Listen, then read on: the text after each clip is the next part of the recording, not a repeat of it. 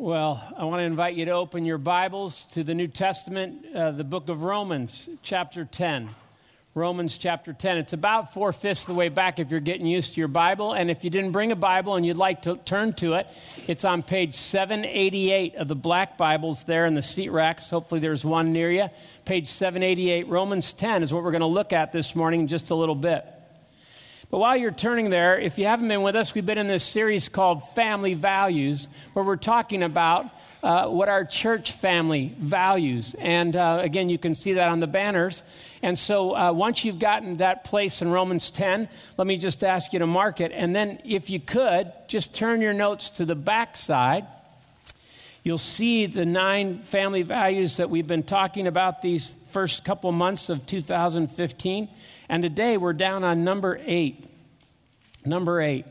You can see that. Now, why are we studying these values? What we said at the beginning is this, is there's something about naming your values as a family, as a church family.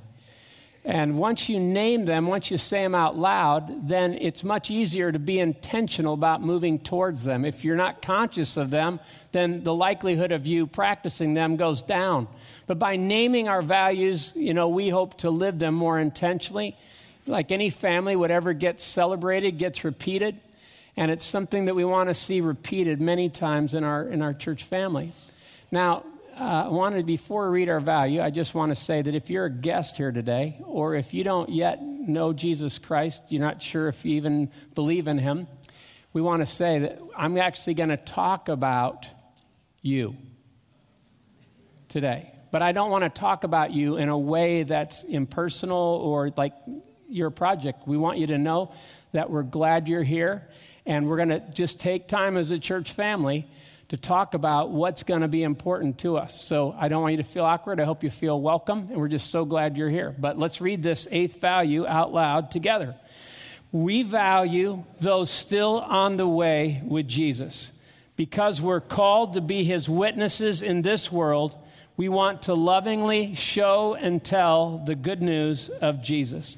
So if you turn your notes back over, what I hope you'll see today is that as his followers, if you're following along, we're sent to show and tell others of Jesus. We're sent to show and tell others. Remember show and tell? I remember my wife is a preschool teacher, so they still have show and tell. So she'll come home some days and tell me how different kids practice it. And here's the thing about show and tell. Most of the time, if you're showing and telling something, you're excited about it. At least these kids are. They can't wait. Let me show and tell you. And it's coming from a place of joy and excitement. And so I want to talk to you about that subject this morning. But before I do that, I want to tell you that we all need this message as a church family, because we can all get away from that joy and excitement of showing and telling other people about Jesus. We all can. I know I really need this message today. So I want to read to you a parable that I've read several times in the last 20 years, written by Richard Wheatcraft. But I want to set the stage for what we're going to talk about today. And what I hope we'll be able to see is the vision that Jesus has for us as a church family, the things that can hinder us from living that vision, and then how we might live it out more intentionally. So let me read this parable as we begin. On a dangerous seacoast where shipwrecks often occur, there was once a crude little life-saving station. The building was just a hut, and there was only one boat, but the few devoted members kept a constant watch over the sea. With no thought for themselves, they went out day or night, tirelessly, searching for anyone out on the sea who might be in trouble. Many lives were saved by their devoted efforts. After a while, the little station became famous. Some of those who were saved, as well as others in the surrounding area, wanted to become part of the work. They gave time and money and effort for its support. New boats were purchased, additional crews were trained, and the little life-saving station grew. Some of the members became unhappy that the building was so crude and poorly equipped. They felt a larger, more comfortable place should be provided as the first refuge of those saved from the sea. So they replaced the emergency cots with beds and put better furniture in the enlarged place. Soon the life-saving station became a favorite gathering place for its members to discuss the work and to visit with each other. They continued to remodel and redecorate until the life-saving station more and more took on the look and the character of a club. Fewer and fewer members were now interested in going out on life-saving missions, so they hired professional crews to go out on their behalf. The life-saving motif was still prevailing on the club's emblems and stationery. There was even a lifeboat hung on the wall of the room where the club held its initiations. One day, a large ship was wrecked off the coast, and the hired crews brought in many boatloads of cold, wet, half-drowned people. They were dirty, bruised, and sick, and some had different colored skin. The beautiful new club was terribly messed up. So the property committee immediately had a shower house built outside where shipwreck victims could be cleaned up before coming inside. At the next meeting, there was a split in the club membership. Most of the members wanted to stop the club's life-saving activities altogether, which they saw as unpleasant and a hindrance to the normal social life of the club. Some of the members, however, insisted on keeping life-saving as a primary purpose and pointed out, after all, they were still called a life-saving station. But those members were finally voted down and told that if they wanted to save lives, they could begin their own little station down the coast somewhere, and they did. As the years went by, the new station gradually faced the same problems the other had experienced. It too became a club, and its life-saving work became less and less a priority. The few members who remained dedicated to life-saving began another station. History continued to repeat itself, and if you visit that seacoast today, you will find a number of exclusive clubs along the shore. Shipwrecks are still frequent in those waters, but many of the people drown. The first time I heard this story, and every time I've read it since, one of the things that strikes me about it is this second line in the notes, if you're following along, is that although Jesus has called us to be followers who show and tell others of Jesus, yet our concern for people outside the church can die. Yet our concern for people outside the family of God, outside our church family, can die. I don't know about you, but sometimes I feel like a grandfather clock. I feel like I'm always coming back to this. I feel like I can get away from it so easily. I feel like my concern for people that don't yet know the Lord can just die down. It can just fade. It's one of the biggest challenges of my life is to make sure that I don't lose that concern. And maybe you find that to be the same. But at Cherry Hills, we don't want that concern to die. We don't want to just be a club for ourselves, do we? We want to be a church family that values people both inside and outside our church family. This is what we understand Jesus has called us to be. This is what we understand that he values, and he calls us to join him by valuing the same. And so some of you know that the pastors have been going through some coaching in 2015. And one of the things that we've considered is this triangle that I've put here on the whiteboard on the left here. And if you're listening to this message online or by CD, you just need to know that I have this triangle where up is in the upper corner, in is in the right-hand corner, and out is in the left-hand corner. Now, what Mike Breen has taught a number of people, and I find it very helpful, is that Jesus had a three-dimensional life. Jesus was a person who very, very much sought to have a relationship with the Heavenly Father up. That was a very important relationship. Out of it, everything flowed. But not only that, he also sought to have a relationship with those inside, with his chosen followers. And he really invested in them. He gave himself to them. And yet also, he was the Lord who cares about those outside in the hurting world. And you see his ministry like this all the time. Now, what's tempting for us, if we're not careful, is to live a two-dimensional life. Whereas we follow Jesus, we say, hey, I'm interested in getting to know the Heavenly Father better. I want to have an up relationship, and I definitely want to get to know other Christians better. We have a lot more in common now where we can at least share Jesus. But something begins to happen, just like happened at that life-saving station, where if we're not careful, we can just get caught up with ourselves and with our relationship with God and stop caring for people outwardly, outside. And I don't know why this is. Why is it that so many times we struggle with this? And I guess the best thing I could say is if you were the enemy and you were trying to sabotage what God was up to in the world, how would you do it? I personally have come to believe that the enemy wants to sabotage the church right here.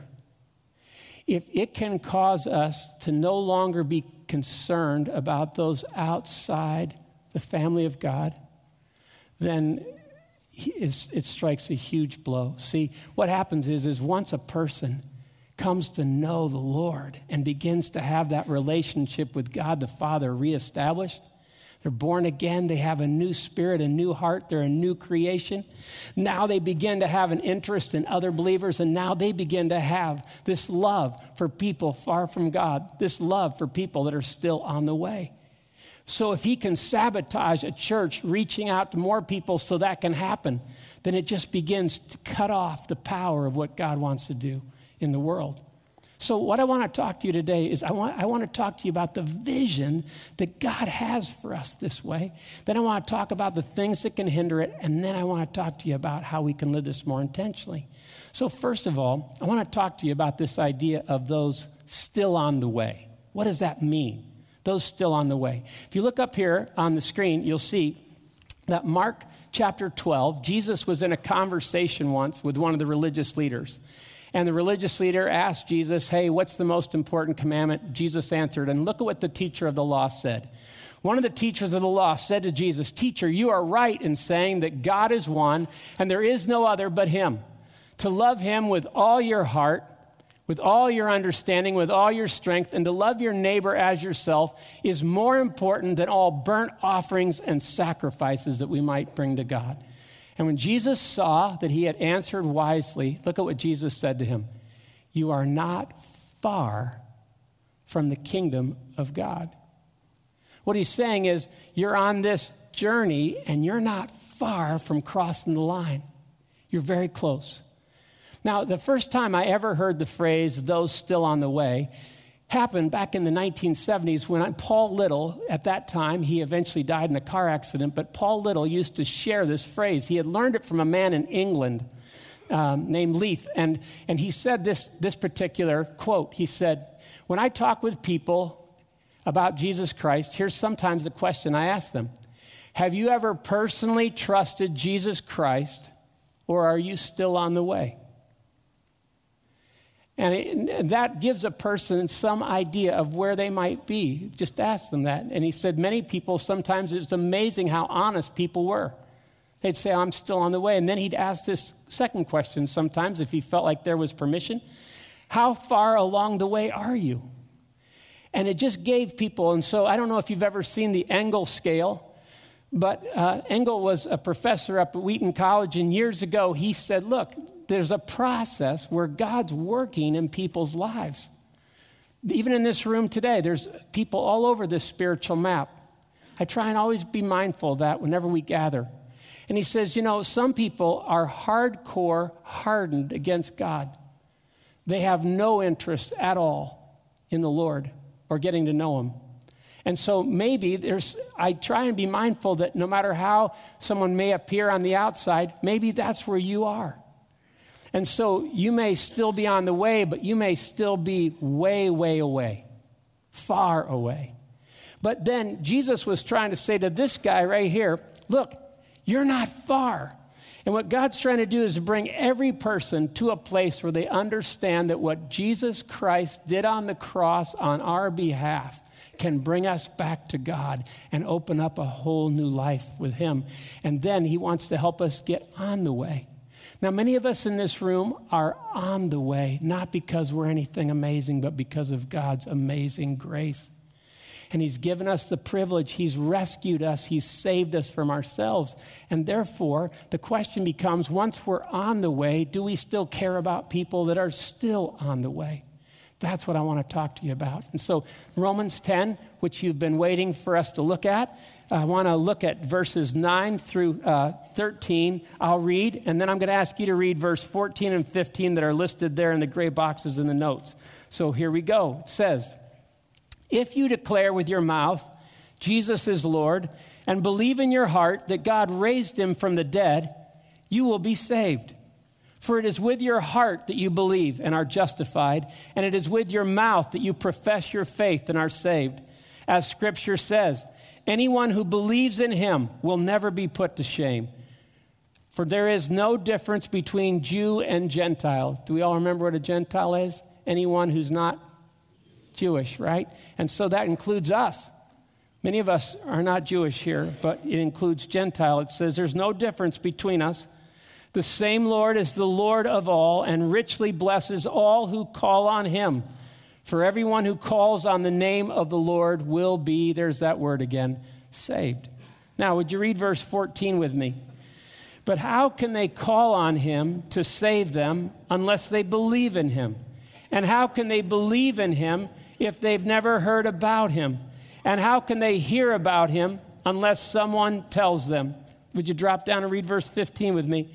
And how will anyone go and tell them without being sent?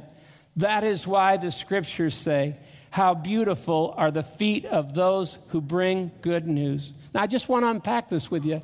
This last phrase here, how beautiful are the feet of those who bring good news. One of the things that God wants us to understand in the vision of all this is that the only way someone who's still on the way is going to ever believe in the Lord is if someone moves towards them. If someone walks towards them and begins to enter into a relationship, a trust-filled, respectful relationship with someone. And many times we say, doesn't God do it all? No. Could God do it all? Yes. What does God choose to do? He chooses to use one person helping another person know how to know him that's also experienced his grace already. And so beautiful feet are what he wants to create because you see, Jesus' feet were beautiful and they came towards us with good news, and now he wants us to be a pass it on people. So look at this plan if you're unpacking it. First, good news. The Lord wants to richly bless all who call on him. So here's the good news. This is the best news. That the Lord actually wants to bless all who will call on him as Lord. He is ready to bless people. He is holding out this offer, this invitation, this gift. And the reason why the good news is such good news, friends, is because the bad news really is bad. The Bible says is every one of us were created to have a relationship with God, a meaningful, dynamic relationship with God. We were created in his image. But the Bible also says that every one of us have gone astray. We have chosen to go our own way. And we have all fallen short of the glory of God because we have all sinned. That's what the Bible says. We're all in the same boat. And lest any of us doubt how serious that is, the Bible says is the wages, the penalty of our sin, the consequences of our sin is death, separation from God. But then it says that God was not content to leave us separated from him. He wanted a relationship with us. He loved us so much that while we were yet sinners, Christ died for us. And because Christ died for us, even though the wages of sin is death, the free gift of God is eternal life in Christ Jesus our Lord.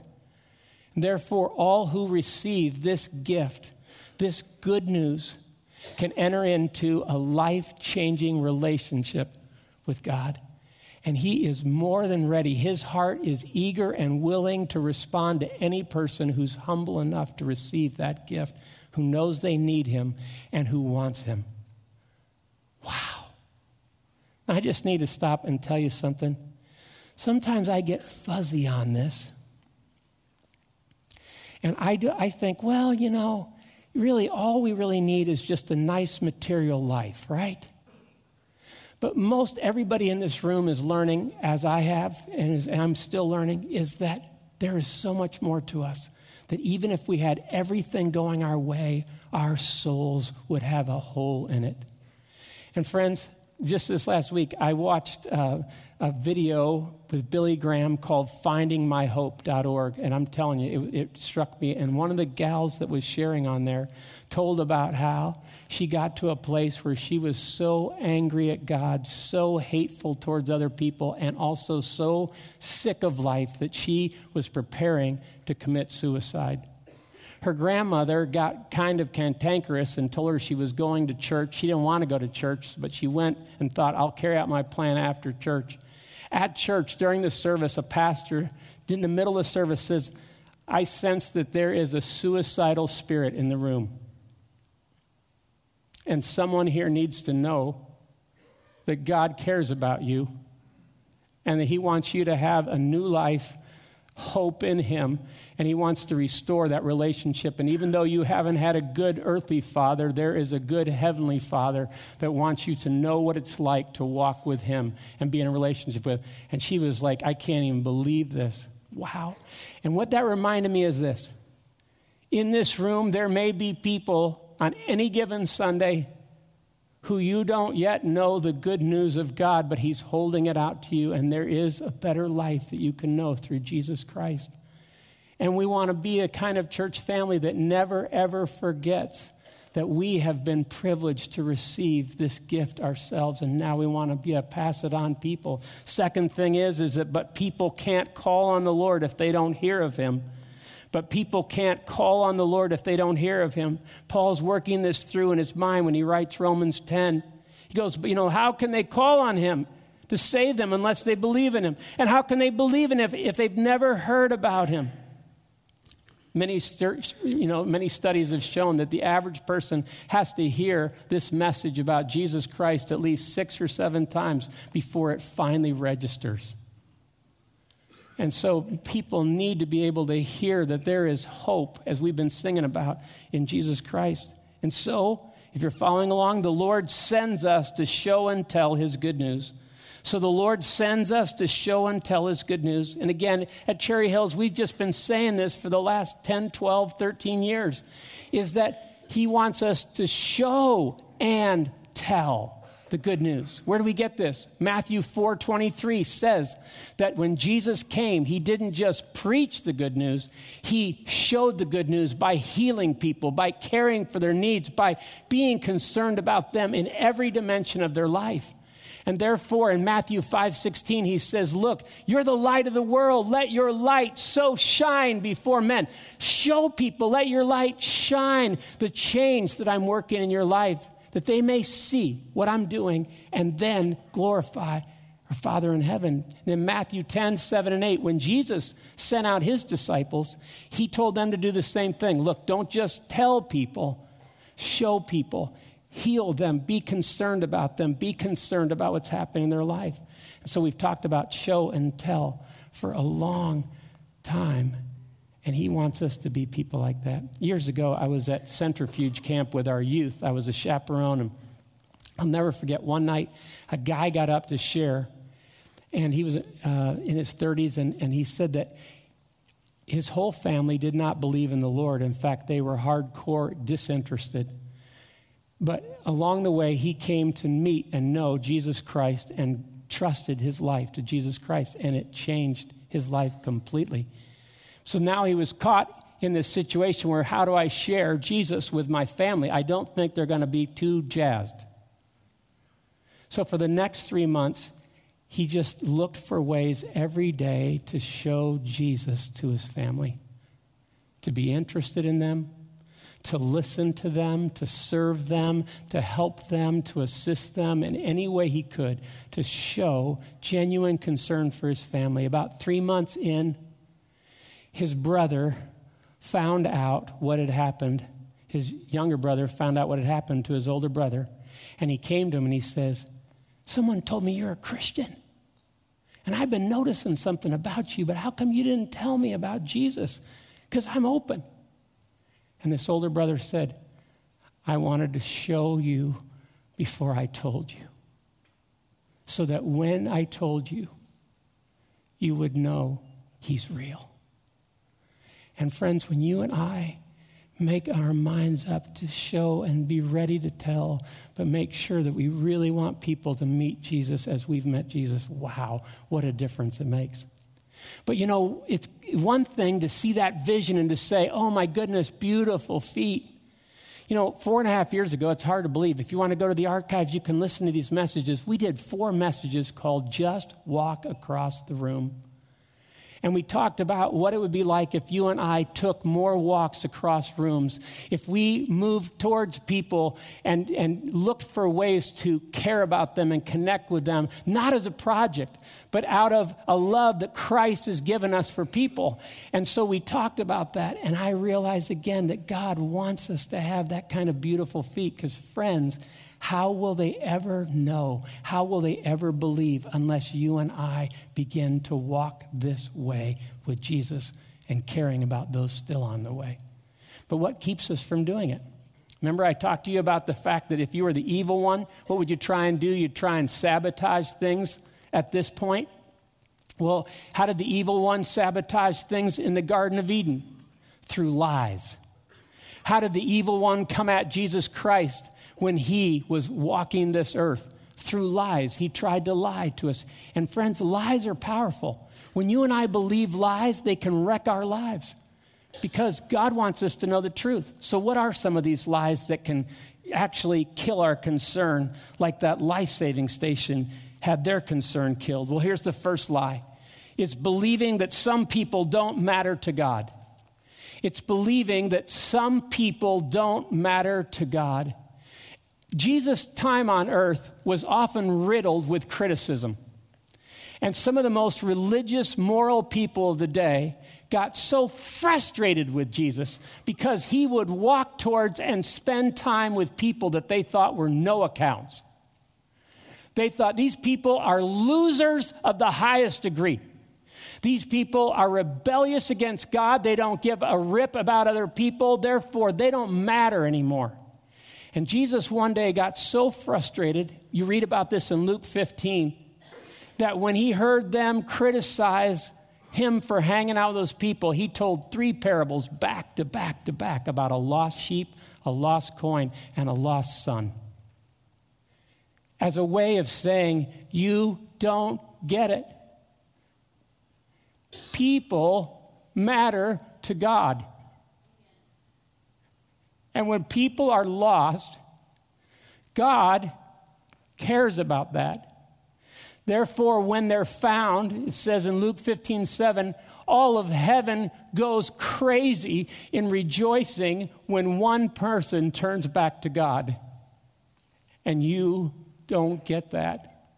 You've come to believe a lie that some people don't matter to God. How does this happen? It's happened to me many times. I think sometimes we just get so jaded. We get so tired of trying to reach and connect with someone, and we see it make no difference in their life, and they're actually turned off by us, or they actually persecute us, or whatever. And so we may just go, I don't know, God, if that person matters to you, and I definitely know I'm not sure they matter to me.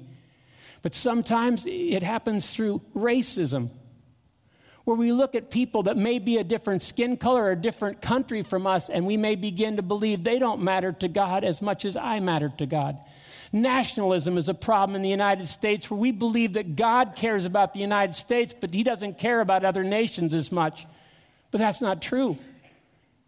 There is no person that you and I have ever met or ever will meet that does not matter to God. And we can get jaded, and we can begin to be influenced by this lie, and we may start to believe that some people don't matter to God. The second lie is believing no one will perish, so no big deal. Believing no one will perish, so no big deal. This idea that there really is not a heaven or a hell, that when the Bible says that people will perish, that will die in their sins, that's outmoded, that's outdated. That's just like, that's not really true.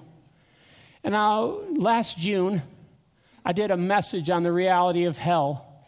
It's a difficult subject to talk about. I think that's one reason why we avoid it. But if you and I actually embrace this idea of a universalism where everything's just going to all turn out in the end, then the stakes are no longer heaven or hell. The stakes are not sky high, and therefore, no big deal. But if, in fact, every person that does matter to God and every person that's walking this planet is an eternal soul, and that parable I talked about that Jesus told, that there will come a day at the end of the age when there will be a separation process. Those who have trusted in their own righteousness will be separated from God, and those who have trusted in God's gift of righteousness in Jesus will be with him forever. He'll let those that want their own way go their own way for eternity.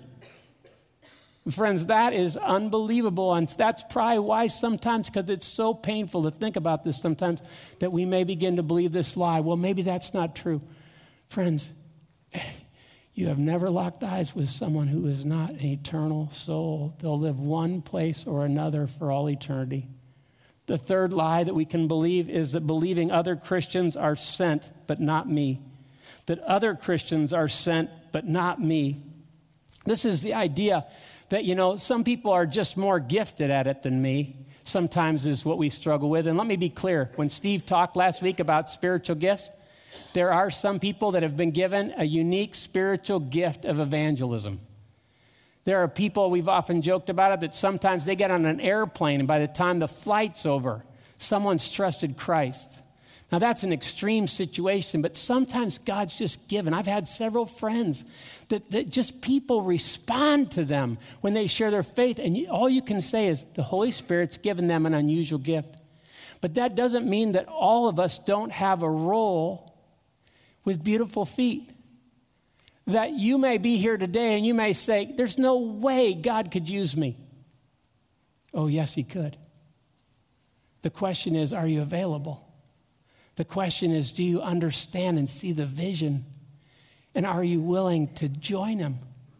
This is not about us winning someone. That's a miracle of grace anytime any of us believe in God. But he wants us to join him. He's already at work. And so I wonder if you're here today and you go, I'm not one of the ones that's called. It's not my responsibility. It's not really something that I need to think about with the rest of my life. I'll just live in this world and just finish out my days here. Friends, don't let that lie take hold of your mind. Understand God's incredible call to you. He's called you to have beautiful feet, and there's a bunch of people that you're going to eventually meet that need you to have beautiful feet and move towards them. So, how do we do this? How do we do this more intentionally? We had several people in our church family that were interviewed about this. Watch this video. It's hard when you're asked to do something where, like, you still feel like you're on the way with it. You know what I mean? Yeah, I mean, I don't think you ever get to a point of being, super confident in what you're doing. How can I talk about this whenever, I'm still growing at it? And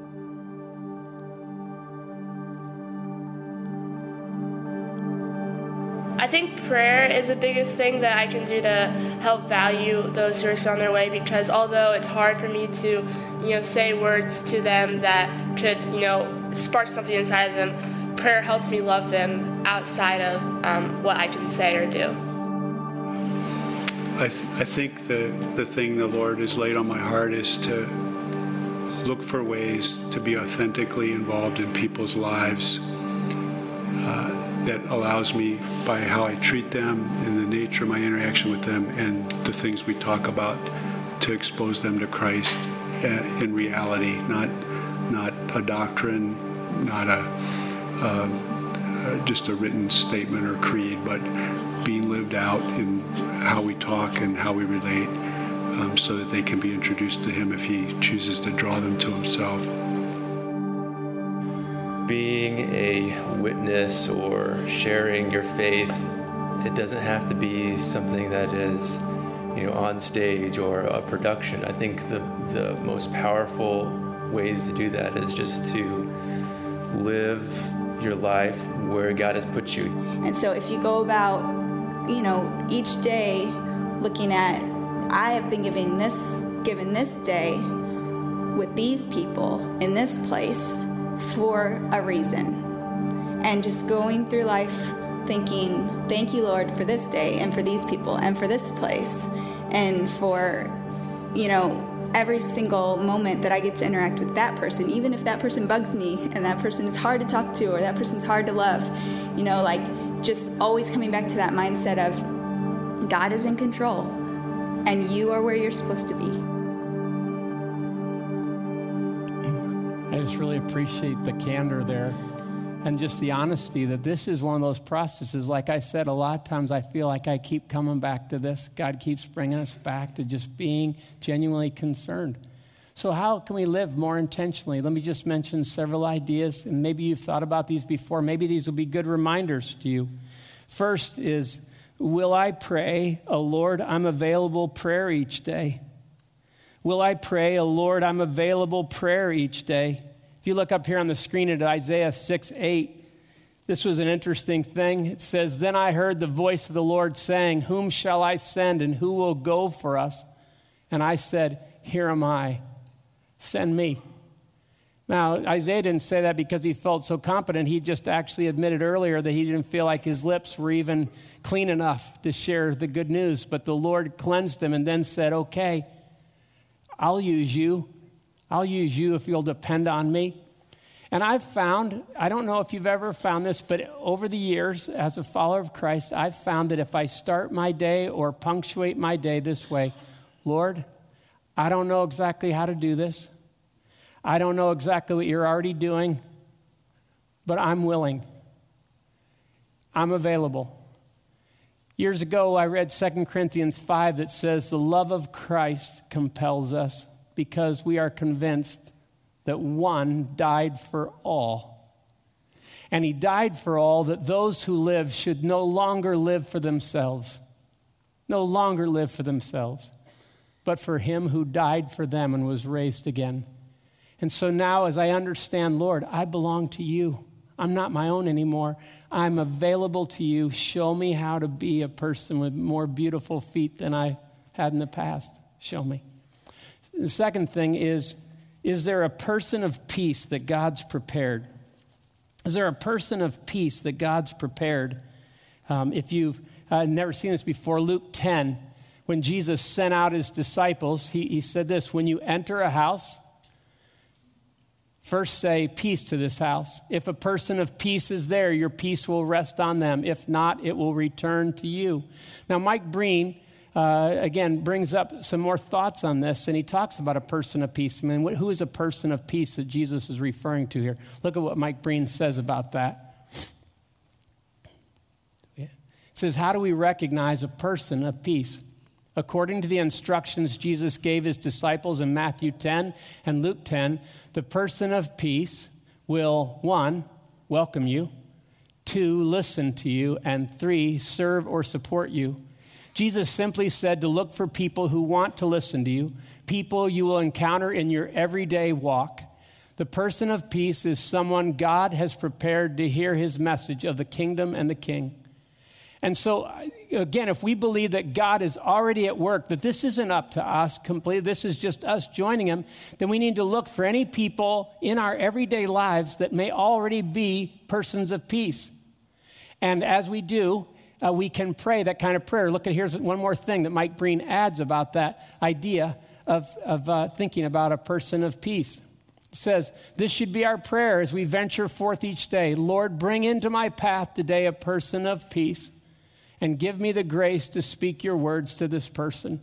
So again, just being on the lookout, having our antenna up, just saying, God, are there any people that maybe I didn't know they were open, but as we just talk about everyday things, this opportunity presents itself, or this door seems to be open, where they seem to listen to me, they seem to respond, there just seems to be this relationship that you're making gel. Notice what the Message paraphrase says about Luke 10:6 as well. I like this because this takes some of the pressure off. It says, when you enter a home, greet the family, peace. If your greeting is received, then it's a good place to stay. But if it's not received, take it back and get out. Don't impose yourself. In other words, the idea, that sounds a little crass, but what it's saying is, look, don't go jamming this stuff into people. I mean, it's the kind of thing where walk into your life and just say, hey, is the door open here? If it's not, now let me just stop and say something. What happens when someone is not open? Is there anything we should do? I would say yes. I would say, Lord, that person's not open right now. They may never be open, but I want to pray for them. I want to pray that even if they're not open to me, they might be open to someone else, or they might be open to you in the coming days. But Lord, I encountered that person, so that I need to at least pray for them because they matter to you. That's one idea. And some of you have wayward family members, wayward friends, wayward coworkers, wayward classmates that God wants you to pray for, even if they're not responsive and a person of peace right now. The last one is, how can I show his love and tell them of Jesus? How can I show them his love and tell them of Jesus? I've watched people do all kinds of things. Sometimes it's just having them in your home. It's just getting to know each other. No huge agenda, like tonight we're going to lead them to the Lord.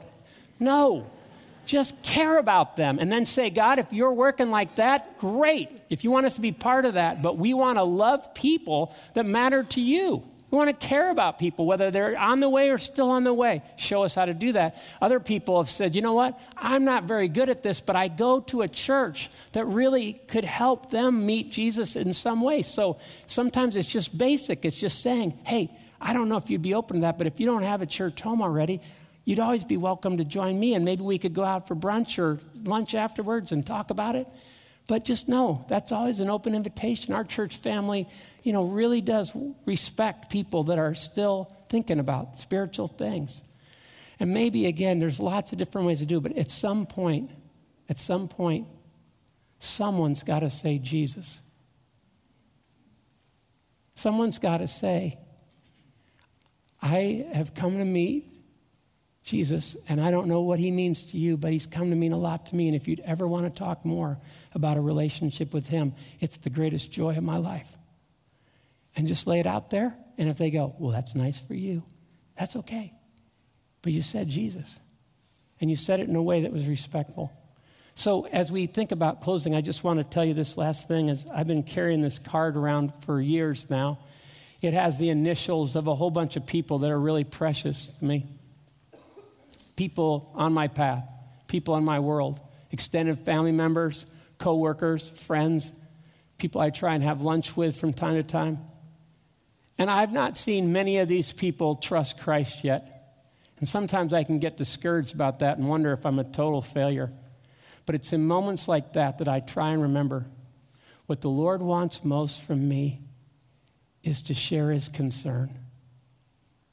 And that if I'll share his concern, he'll show me how to pray. He'll show me how to keep my antenna up. He'll show me how to respect and love and be interested in people and have a different kind of spirit when I interact with people. So here's how we wanted to end this, is if you take out this card, everyone should have had one on their seat. This is something we just want to ask you to think about in these next few minutes. If our church family is going to value those still on the way, you rub shoulders with people different than I rub shoulders with. This world's a big world. And maybe there's someone in your path that no one has ever prayed for them.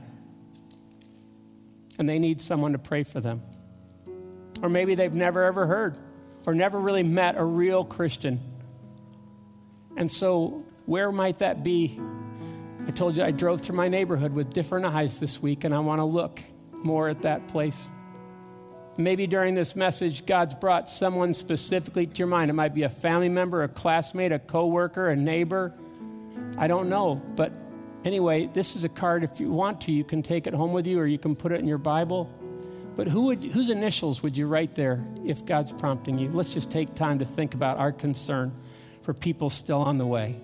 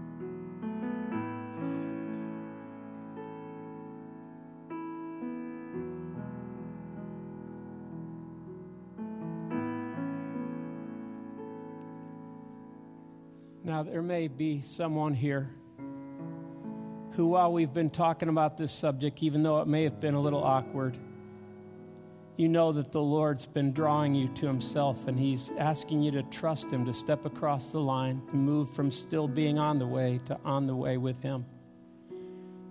I told you this last week. I watched a video of Billy Graham, 95 years old. And he just invited people to pray this prayer, and so you can pray it along in your heart if it's where you're at. Dear Heavenly Father, I know that I'm a sinner, and I ask for your forgiveness. I believe you died for my sins and rose from the dead. I turn from my sins. I repent of my sins, and I invite you to come into my heart and life. I want to trust you and follow you as my Lord and Savior. In Jesus' name, amen. And if you prayed that prayer after the service, please come and talk with me or one of the people up front. We'd love to help you keep walking on the way. But now we want to sing a song called Hosanna. You know what Hosanna means? It was one of the greetings when Jesus came into Jerusalem. The people were shouting it. It means the Lord saves. So let's sing about the God who saves.